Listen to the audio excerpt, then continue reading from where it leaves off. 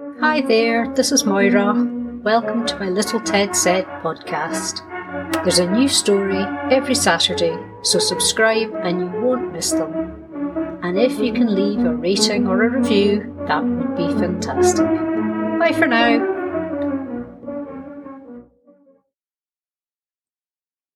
Little Ted said, "I'm hungry." "You're hungry? But you've just had your lunch," answered his daddy, sounding surprised. "That's because I only had a little sandwich for lunch, and now it needs an ice cream to keep it company," Little Ted replied. "Ah, now I understand. Well, my daddy always said to me that if you want an ice cream, you have to run around the garden first to make room for it." "That's silly, Daddy. There's already plenty of room." "Plenty of room for what?" asked his mummy as she came into the room. "Little Ted reckons he's hungry and needs an ice cream to keep his sandwich company."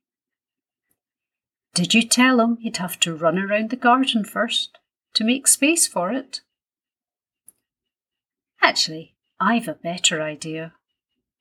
It's a nice afternoon. We could set up a miniature obstacle course and you two can have a competition. First prize is the ice cream of your choice." Little Ted thought an obstacle course sounded good fun and helped his mummy and daddy as they set this up. They used a garden cane balanced on 2 plant pots as a jump, and another cane was balanced between the fence and a chair for them to limbo underneath. Then they made the paddling pool, which still had water in it from the day before, into a water hazard. What else could they use? "We could use the ladder," said his mummy. "If we lie it flat on the ground, you can pretend that the squares between each rung are stepping stones." "I like that idea," said his daddy. "And for the grand finale, we can use an old sheet, put something heavy at the corners, and try to crawl underneath."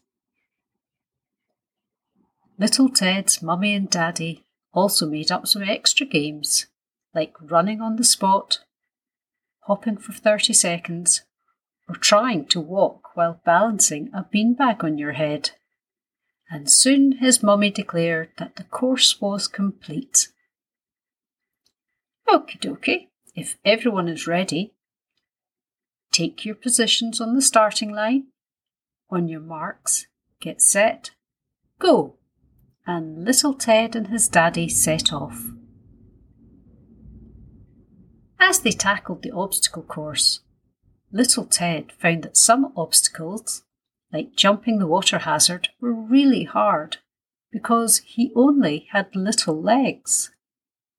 But then he found that others, like the limbo pole and the stepping stones, much easier because he was smaller and only had little legs.